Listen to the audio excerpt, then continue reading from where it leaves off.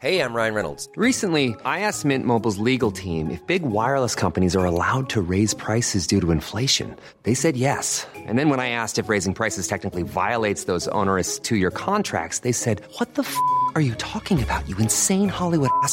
So to recap, we're cutting the price of Mint Unlimited from $30 a month to just $15 a month. Give it a try at mintmobile.com/switch. $45 up front for 3 months plus taxes and fees. Promo rate for new customers for limited time. Unlimited more than 40 gigabytes per month. Slows full terms at mintmobile.com.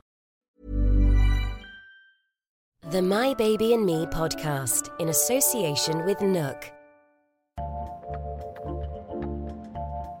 Hi, this is Jane Garvey, and welcome to the My Baby and Me podcast. Now, we're here sharing our advice and our experiences, some good, some bad, so that we can, we hope, help you along what can be the pretty rocky road of early parenthood. In this episode, we're talking about pregnancy and birth. Emphatically, we're not here to preach to you. We are here to help you along, not to tell you what to do. You must do things the way you want to do them. That really is the message. It's your body and it's going to be your baby. And here with me, I've got The Guardian and Stylist magazine columnist Lucy Mangan. Lucy, you have a 3.5-year-old son. I do, yes. Okay, and a whole host of anecdotes, we know. And Lucy, another Lucy, the comedian Lucy Porcher is here with 2 children, just 14 months apart. Their ages are? Just turned 4 and nearly 3. I've been very tired for some years now, Jane. Yeah, well, you're sounding chipper enough. I mean, you look tired. No, I mean... You get through it. She's lying on the floor. With a bottle of gin. That's how I'm normally found. And also here, a man who knows absolutely everything, Colin Davis, who is a consultant obstetrician and gynaecologist at Barts in London. Colin, welcome to you. You're so eminent. You're not even a doctor, you're a mister. Oh, thank you very much. What does that mean? Well, originally, surgeons came out of the butchers, and therefore, in the 19th and early 20th century, people who undertook surgical procedures were called misters, and it still remains in England and Wales and no other part of the world. And in fact, everywhere else, Scotland, America, Europe, we're all doctors. So really, we qualify as doctors, we take our higher qualifications as surgeons, and then we get the prestige of being called a mister. Again. Yes. It's good to be reminded of surgery's roots in butchery, isn't it? When you're just about to have a baby. Why he's wearing a blood spattered apron. Exactly. I was worried about that. Yeah. So, if you weren't worried beforehand, we're going to make you worried now. We're not, though. The whole point is to offer reassurance and a bit of advice. It'll be fine. It will be fine, but it won't be perfect. I think that's the most important thing to get across. No, there's no such thing as a perfect pregnancy, I don't think. Actually, Colin, you've delivered babies, but you'll never have one. What a funny world you inhabit. You actually don't know all that much about this subject, do you? I put it to you. I share the experiences having 3 children myself and having gone through it with my wife, who did have a number of complications, and it's very difficult being on the other side, feeling you've got to do your best. But you're quite right, I don't actually go through the direct experience, but having heard the stories and understood what women go through, I try very hard to be empathic about their It's feelings. interesting when you introduced him, actually. With the women, we all said how many children we have, and we didn't ask you, Colin. Yeah. There we go. How old are you? My children are 15. I have a 10-year-old who's going to be 11 next Monday, and a 7-year-old. So I have 2 boys and then a girl. Very well spaced. Very nice, sensible spacing there. I think we had troubles with our first child. It was difficult, sleeplessness, tiredness, and then my wife had a miscarriage. So that was difficult as well. So I have some insight into what women experience, and part of my job looks at pregnancy from the start all the way through to finish. So often when one identifies a miscarriage, I understand it's very traumatic. Well, you will understand then. Certainly the normal pregnancy is so-called normal pregnancy, duration any time between, 37 and just over 40? Yeah, so we call terminal from 37 to 42 weeks, and after 42 weeks we call that post-term, and before 37 weeks we call that preterm. And the timing of birth is extremely random depending on the circumstances in pregnancy itself. So what about the first 12 weeks then? Why is the embryo, the baby, so fragile at that time? I mean, it's tiny. It's if you look at the embryos developed as part of IVF, they're microscopic, so you have to look under a microscope to actually see the embryo. Once the embryo is inside the lining of the womb, it develops and it rapidly grows every day. As a result of that, the embryo implants in the lining of the womb sets out messages to the body in such a way that the woman undergoes lots of changes. The first 12 weeks, there are so many changes that occur in terms of the blood volume increases, the heart rate increases, and the woman's generally feeling quite nauseous. And it's the natural chemical HCG, or human chorionic gonadotrophin, that creates these changes. So what is so significant then about that 12-week cut-off point? It's very important. If you look at the statistics, once a woman gets beyond 12 weeks, the chance of having a miscarriage or losing the pregnancy is less than 1%. And the reason behind that is that the DNA or genetic makeup of that embryo determines the outcome. It determines the appearance of the baby, it determines the blood vessels within the baby, and the connections between mother and baby. And if there is a fault line in the DNA or genetic makeup, it will result in the pregnancy stopping at some point in that first 12 weeks. And I think that's the way nature designed it, so that we wouldn't have any tangible way of identifying a pregnancy until something's properly embedded. I mean, I've had miscarriages, and it probably is for most women the most terrible thing, as you know yourself from your own wife's experience. But would you ever miscarry a healthy baby? You can do, and one of the sadnesses is when the environment at which a pregnancy develops isn't ideal or optimal. And there are a variety of theories suggesting that there's a problem with the uterus, the uterine lining, and that can cause a genetically healthy pregnancy not to continue. But if it does happen to you, it isn't your fault, is it? I mean, 'cause women do torture themselves. Absolutely. It's not their fault. And I think people often lose we focus on the physical aspects of miscarriage, but actually the psychological, emotional aspects are very deep, and it takes women a long time to actually get over that. And if you've had one, should you immediately try to get pregnant again? I mean, I know a lot of people think, a lot of women think this is the best way to get over it. I think if it works out, that's fantastic. But if there are recurring causes, then clearly going straight into another pregnancy might lead to another miscarriage. And I think one of the difficulties is that certainly in the NHS, the focus is on only investigating women after 3 recurrent miscarriages. And my personal view is that you should look at each miscarriage in isolation and look at potentially the underlying causes to try and support people through physically and the emotional side of it. What can you do then in the first 12 weeks as a pregnant woman to give yourself the best possible chance? Absolutely. So the things to do is obviously drink lots of water, take folic acid, because folic acid at a standard dose, it has been shown to reduce the risk of neural tube defects like spina bifida. Avoiding things that we know can potentially be harmful, such as excessive amounts of alcohol, cigarette smoking, of course drugs to avoid at all costs. People will talk about coffee and tea. Coffee and tea is okay in very small amounts. Generally speaking, quality and lifestyle is important. The foods to avoid are the unpasteurised meats, the unpasteurised cheeses. Generally speaking, avoiding things that can upset the tummy. What about things like paracetamol, though? It's shown to be safe in pregnancy at normal standard amounts. The drugs to avoid as well are things like Nurofen and the non-steroidal anti-inflammatory. Don't take them. Don't take them at all, because they're not safe in pregnancy. And of course, if a woman's on pre-existing medication, it's important to check with the doctor whether it's safe to take in pregnancy. And there are certain antibiotics that are not safe in pregnancy. So I think if anybody's taking medication, prescribed medication, they should seek the advice of their doctor. I think anyone who's ever been pregnant will know that the first couple of months, particularly if you've had a miscarriage or you're worried about miscarriage, can be really stressful. But after that, it's not too... I didn't think it was that bad. What about you, Lucy M?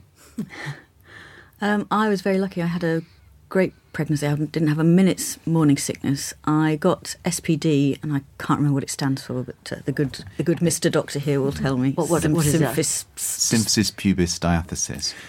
Oh, you're so posh. I wish I'd had that. Go on. Oh, it's lovely. You really do, Jane, because it's when your pelvis starts coming apart. Oh, maybe I didn't know. I know I don't want that now. And you end up, and by the end, you know, my husband had really turned into my carer, because he had to get me up out of bed every morning and sort of in about 8 different movements, because you cannot, or you know, without screaming agony, move your legs apart. No, so I really wish. I'm really sorry. I don't want to have that. Can you not get a belt or something? They give you on the NHS. You know, you can go and get a sort of corset that fits around your hips, but it doesn't really do anything. And I was just so lucky that I worked from home and could, you know, take 10 minutes to get out of my chair like this, and then turn without. And imagine turning without actually using your pelvis. It's quite interesting. And did that get better as soon as you'd given birth, or did it? Yes, but I had a terrible birth, and I filled it up with a whole lot of other problems instead. No. So it was a long, couple of years. Positive story there. Let's look something more bouncy. I love being pregnant. I mean, it's a bit like having muscular pain. In a way, you can deal with it, and also you know it's going to end. So yeah, that is and the also lovely thing to remember. Doesn't usually come on pregnancy, so isn't it, early is as that- 5 months. Yeah, because I had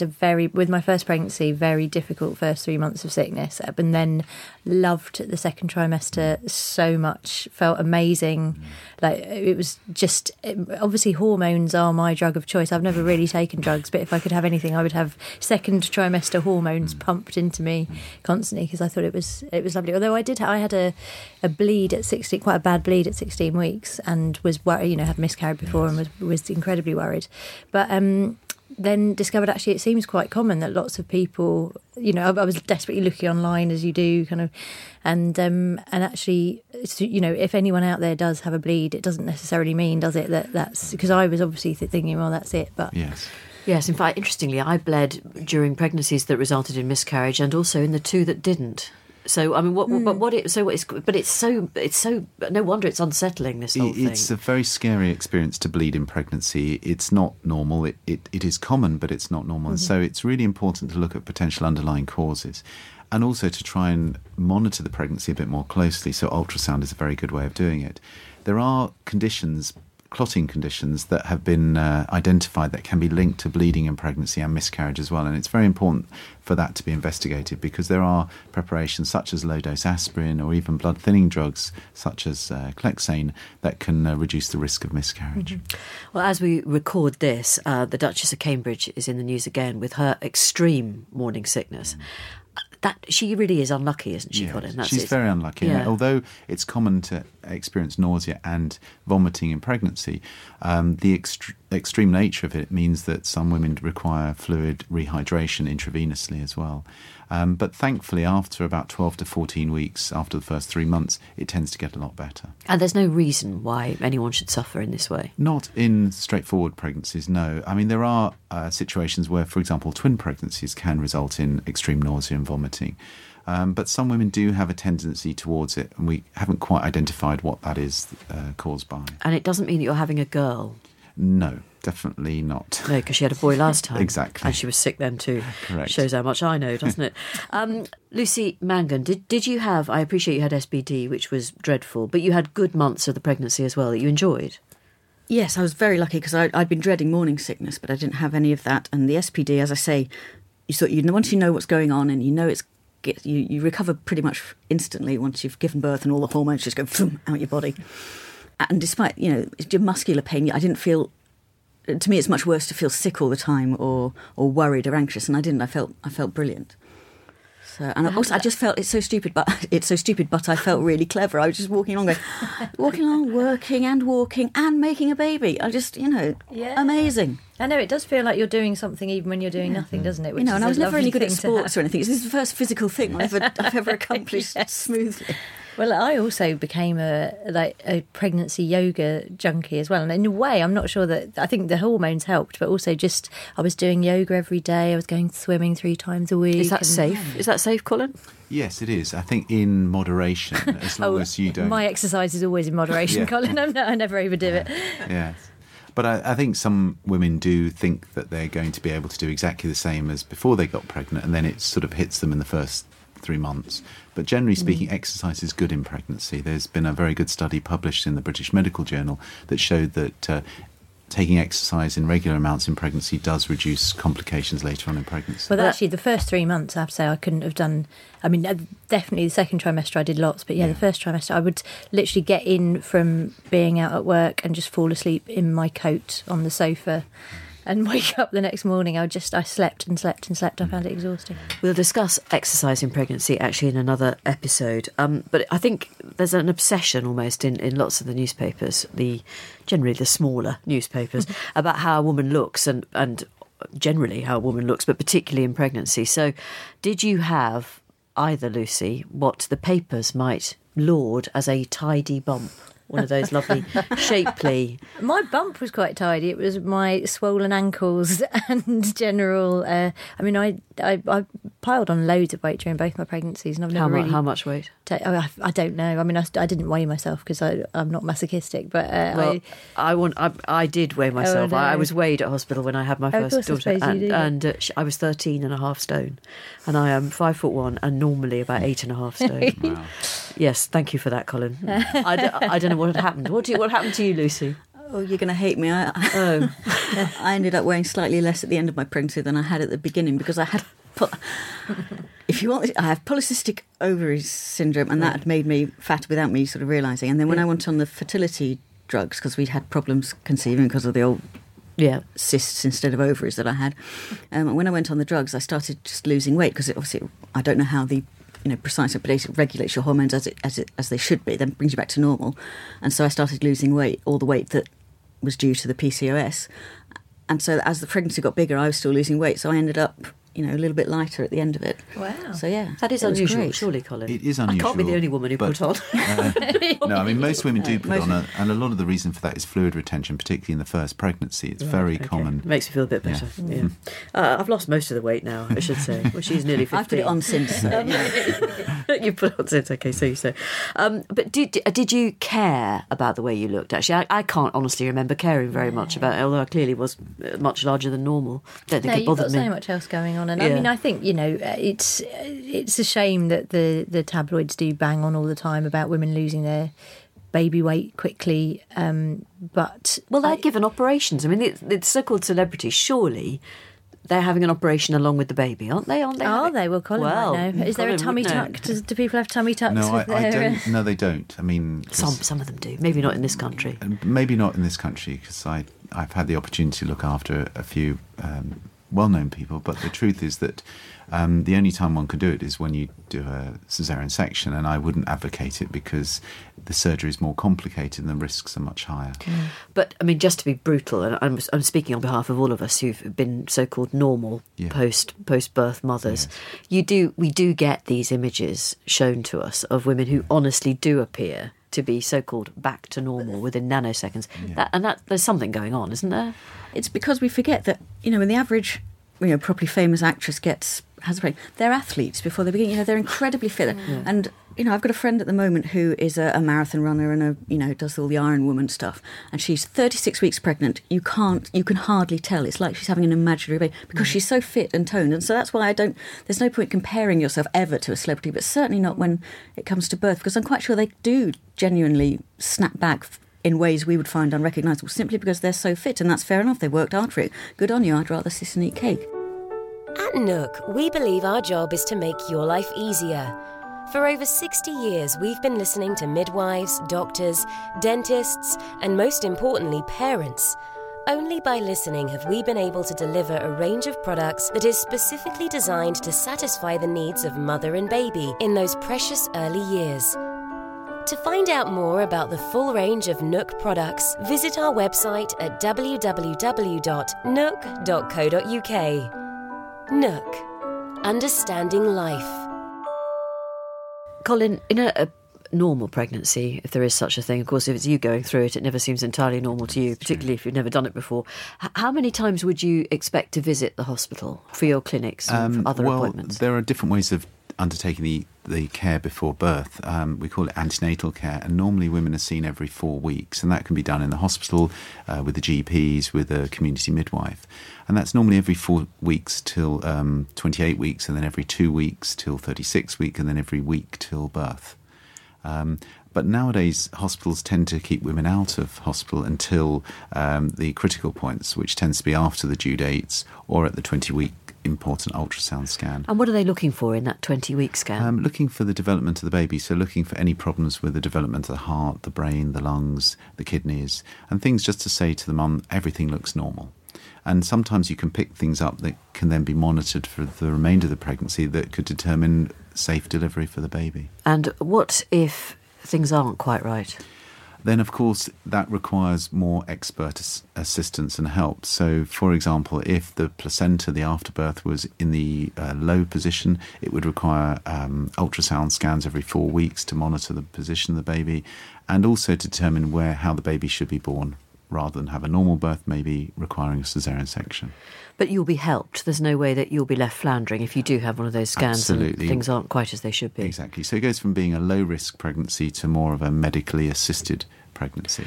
That's also the scan at which the gender of the baby can usually be determined. Yes. Not always, though, I don't think. Well, things have moved on in that in very expert hands, the gender can be seen at 3 months of pregnancy by ultrasound. And there is a new test that came out in January 2013 called the Harmony test, which has now been superseded by something called the Panorama test, which is a blood test from the mother that, when sent to America in 2 weeks later, one can get the actual genetics of the pregnancy, because they pick up the baby cells and the mother's circulation, and can actually look at the sex of the baby as well. What other information would you get from that? Well, you can look for things like Down syndrome. Right. You can look for all the genetic-related problems. You wouldn't get IQ or hair colour. Definitely not. No, yet. I mean, we're probably not far off. No, I agree. I think the way the world is moving, that genetics are moving rapidly forward, that we will get that information in the near future. Right. I mean, this is a whole new podcast. But Yes. if you were to discover your child wasn't quite as brainy as you might have hoped, okay. I mean, that is going to happen in my lifetime, isn't it? Yes, it's quite troubling, isn't it? Yes. And how many people are taking up that sort of testing? Well, this is a new test, and currently it's only available in the private sector. And it's really expensive. And it's about £500 to £600 for the test. The NHS now is looking at it, and certain centres in London are looking at whether it's going to be cost effective in introducing some form of testing of the fetal cells in the mother's circulation. So watch this space, really. Hopefully in the next couple of years it may be available in the NHS. But of course, the gender, there are questions about the whole gender testing business, and I suspect that there probably are concerns about that test you described being used in the wrong way. Correct. But in general, the people that you come across in your work, do they always want to know the sex of the baby? I think it's about 50-50, really. It's always interesting to me to know that people often don't want to know because they want the surprise of having a baby that they don't know what's going on. And I think that's the nice thing. Certainly for my wife and I, we decided not to know the sex. Of course, this blood test wasn't available then. It was just ultrasound. But we felt that actually we wanted a surprise. And I think that's the one great wonders in life that isn't taken away from us. It's nice, something nice for the midwife as well. You feel like that, for them to be able to say it's a boy, it's a girl. It's we decided not to find out either. Yes. Lucy? I wanted to know. Unfortunately, my husband didn't. But guess what? I got my way. I'm the pregnant one. Did you tell him? Or was he there when you found out? In the end, he said, because we decided we'd either both have to know or that would be weird, wouldn't it? I have to know in this great sea of unknowns. I would like to know what I'm having. Yeah. I mean, and I think it's one of those things. We had actually our 20-week scan with Emily, with our firstborn. They did find something wrong with her kidneys. And I have to reassure people, if that happened, it was amazing. The level of care we got. We were at UCLH in London, and they just immediately, we got sent to Great Ormond Street like the next day to see someone about kidneys, and they were incredibly reassuring. And then after we had Emily, they'd made provision for her to have ultrasound, and it turns out there was nothing wrong with her. So it was all for nothing in the end. But it was, she repaired herself at some point. She did. She's that much of a genius. So it's as scary as it is when they say we think there might be something wrong with your baby, I would reassure people that actually it doesn't always turn out to be as terrible as you first think. And what about as the baby gets bigger? When might you expect to feel the baby moving, Colin? And then once it's started moving, do you have to worry about it moving every day, or can you stop worrying? These are very good questions because it varies from pregnancy to pregnancy. So the earliest that a woman could feel the baby move is about 14 to 16 weeks, and that tends to be in subsequent pregnancies. So in the first pregnancy, it tends to be around 18 weeks. And we classify pregnancies according to weeks because months get a bit confusing. So from the first day of the last period, then we say every week from that point onwards. Yeah.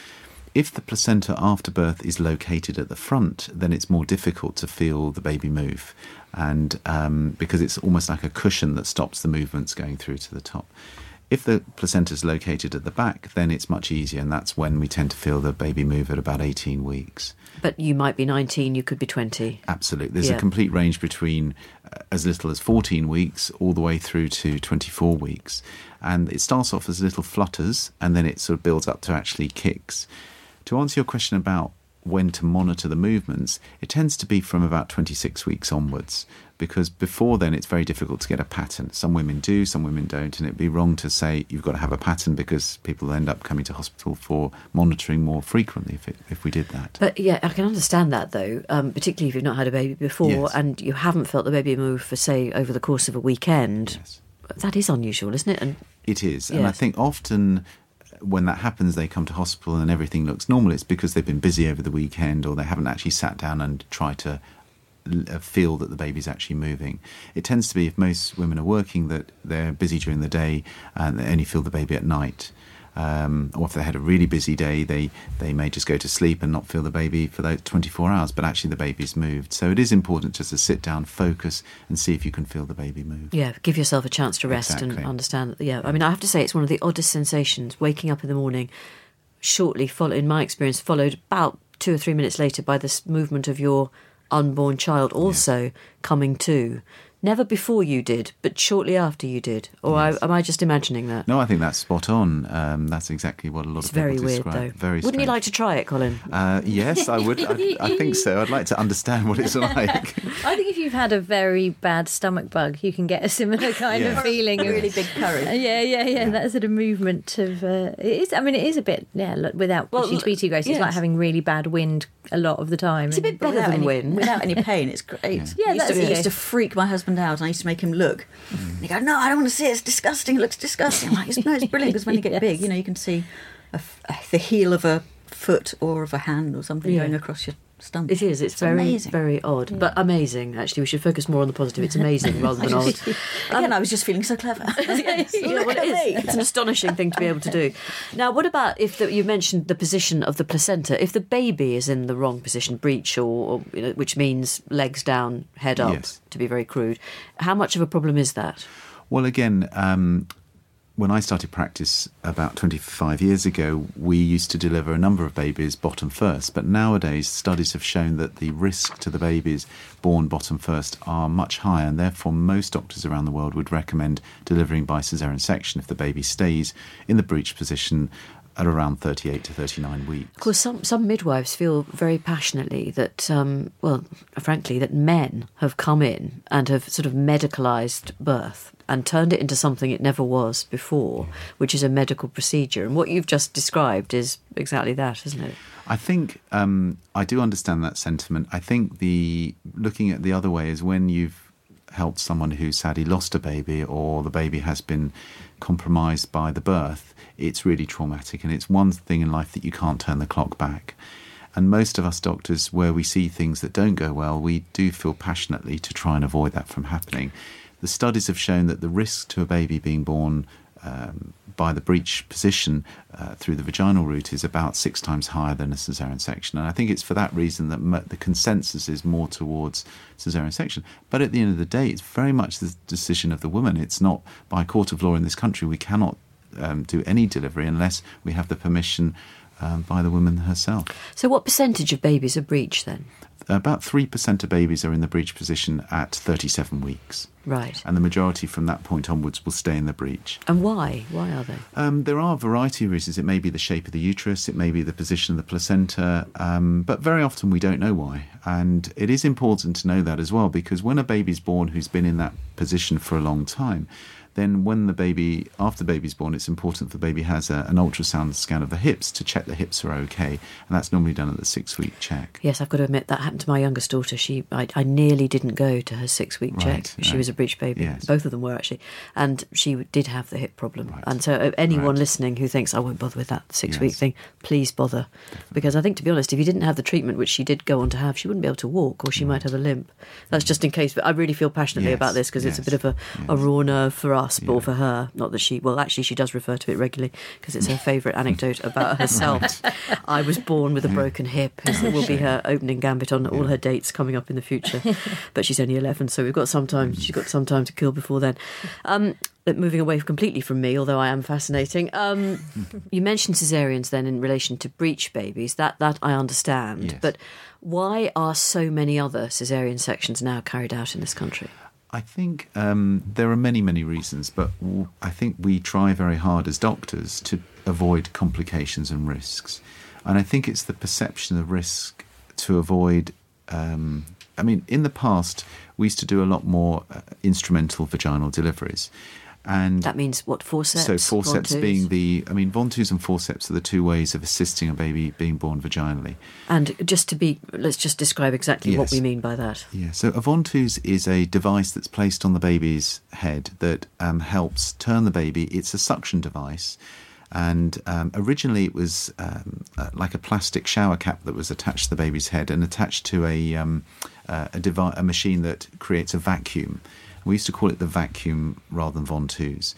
And it creates a pressure, a backward pressure that allows us to literally pull the baby through the birth canal without necessarily putting anything around the baby's face. That's different to forceps, where you have to put some metal blades around the baby's face and use traction to pull the baby out. Now, clearly, the less force, the better, because we don't want to use undue force to deliver a baby, because that can lead to complications and problems. So nowadays, people are assessing whether it's safe to use that level of traction force to deliver a baby vaginally.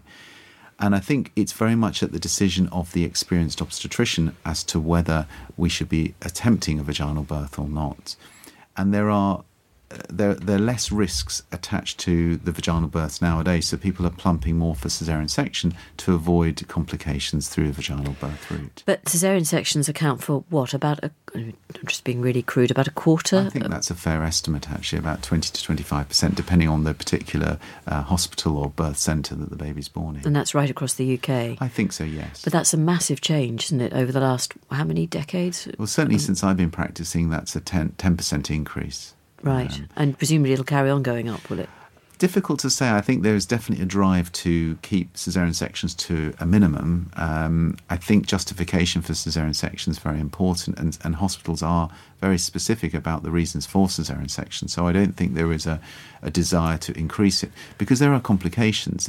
If a woman has one caesarean section, that's okay. 2 caesarean sections, that's okay. But once you get beyond 4 caesarean sections, the risks are very, very high. And again, it's an operation, whereas a vaginal birth often is a much more straightforward process. But also, they're more expensive. I mean, you need a theatre stuffed with experts in various anaesthetics and everything else. Correct. And then recovery can be... I mean, I happen to have 2 elective caesareans, and I felt really pretty ropey after both of them. Yes. And then you have a newborn baby. But I've got nothing to compare it to. So let's ask the Lucys. Lucy Mangan, what kind of birth did you have? I had a ventouse. It's the least fun I've ever had. Right. Lucy Porter. I had ventouse and forceps with my first one. I was that spoilt. Less fun than Lucy Mangan's experience? To be honest, I didn't find it that bad, because I was once the epidural had kicked in, I had a birth plan which I now look at when I want a good laugh, where I was going to be in the water, and anyway. Did you have candles? Oh yeah, there were candles. all the sort of hippie music. Something and for everything. misting your face. Yeah, I did bring a mister. Oh yes, very important. But so it was not the birth that I expected, but actually I didn't find it that traumatic, I have to say. But then the second time they were urging me to go for forceps again, and I said no, I'm going to hold out. I stood my ground, and I was a bit bolshy the second time. How long did each labour go on for? The first one was about 24 hours, I think, and then the second one was about not very long at all, about 12 hours, but that's start to finish. So the actual pushing sounds bit, quite a long time to me. They gave me 20 minutes of pushing, or I think it's half an hour or something, isn't it? And they don't like you to go beyond half an hour. But I said no, I'm going to do it this time, the second time, and I did. So in a way, I wished I'd held out a bit longer the first time, but then you don't know, do you? No, I mean, there are a multitude of reasons for people worrying, complaining about caesareans and them carrying. But the great thing about them is you go into that operating theatre, and about 12 minutes later, you can actually hold your baby. Yes. You know what? 12 minutes compared to 24 hours. And particularly with subsequent children, I can really see the appeal of having a planned C-section, because then you can let the other child know, you can make plans and stuff. And how long after each of the births did you feel sort of okay? I'm going to depress people here. No, I actually no. Just be honest. The second one actually wasn't too bad. The second one, after about a week, I sort of felt actually I'm not in pain anymore. Right. Did you have stitches? I had stitches both times. Did you have stitches, Lucy Mangan? Yes, I did. That's true. But also, the other thing I always say to friends of mine who are expecting is that labour seems like such a massive thing when you're pregnant, and actually after a few years, you just go, it was just a day of my life, and whatever way the baby came out, thank goodness it came out safely. So it's not as big a deal as you feel it is beforehand, I think. Yeah. Do you think maybe that it is a bit of an indulgence, Lucy, to bellyache about, as Lucy Porter says, how your baby was born? If you're lucky enough to end up with a healthy baby, it doesn't matter whether it came in a cornflakes packet, does it really? As long as it's all right. No, I don't feel that actually. I think the reason women talk about their births quite a lot when they get together is because in many ways it's a kind of unresolved trauma. If you've had a bad birth, it's a really bad thing. And it can have lasting repercussions. It has a lasting, it took me a year to love that child, because it's like someone asking you to love the car that you were in a car crash in. And that's a really good way of describing it. And that's very honest of you, actually. I mean, Colin, are women reluctant to say, in fact, what Lucy has just said, which is actually, it was bloody awful. I felt terrible, and I really struggled to bond with my child as a result of it. I don't think that question's asked very often. I think there's been a lot in the news recently about postnatal support, postnatal depression and anxiety, and I think one of the reasons why women suffer is because they do have traumatic experiences. They haven't got the opportunity to develop their experiences, to feel that whether it's normal or not normal, and also to look to the future to say, well, what can be done to prevent it happening again in the future? And I think the medical services, the midwifery services need to be more aware of the feelings and emotions of women, because everyone considers childbirth as a walk in the park, straightforward, natural process, everything's going to be fine. But when it isn't fine, it's really important to support women who don't have that type of experience. Did people let you say what you've just said, actually, Lucy Mangan? Did they listen to you and give you sympathy and understanding? Well, yes, they did, because I sound so silly, but because I was injured, I had to go home and live with my mother for the first 3 months, because she had to wash me every day and get me in and out of the bath and all the rest of it, because they broke my coccyx with the Ventouse and everything. And so there was I couldn't hide it, I was just, Mum, I thought I was actually hiding it. Mum's like, no, you used to walk through the room and not look at the baby once. So you used to have the baby waiting for you. No, you just walk through, and and I used to go in the other room and cry, but we're all fine now. She'd say, oh, yes, that was great. Yeah, I'm glad we've all recovered. So it's very different. And so if you do have a bad time, own it. Don't deny it, because it's a terrible thing. There's nothing. It may be natural. Lots of natural things are bad for us. A broken leg is natural, but we still set it in a plaster cast, and we don't go, it'll heal by itself. Just cross fingers, keep smiling. And just speaking up, actually, for what motherhood is all about, you've just said it was your mum that you went home to who was helping you through this. I don't know what I would have done if I hadn't had not only a mother to go home to who had a house big enough to have a spare room.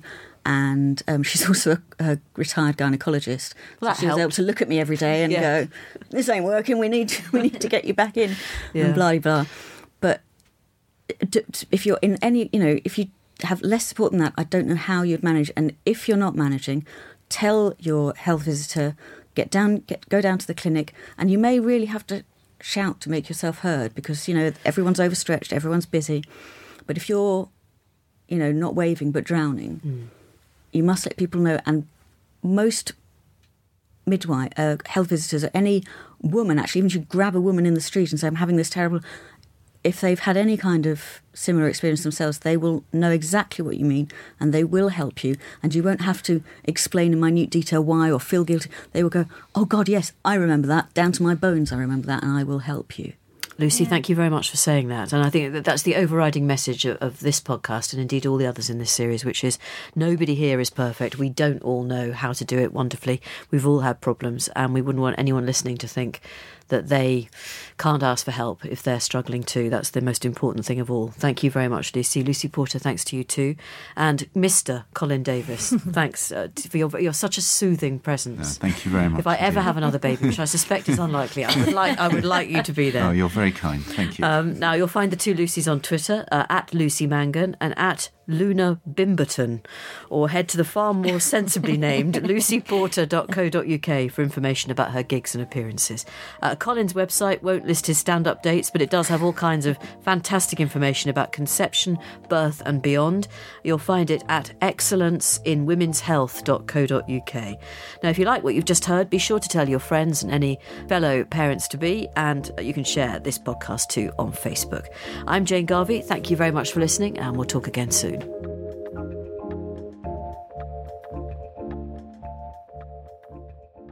You've been listening to the My Baby and Me podcast in association with Nook. Visit us at nook.co.uk.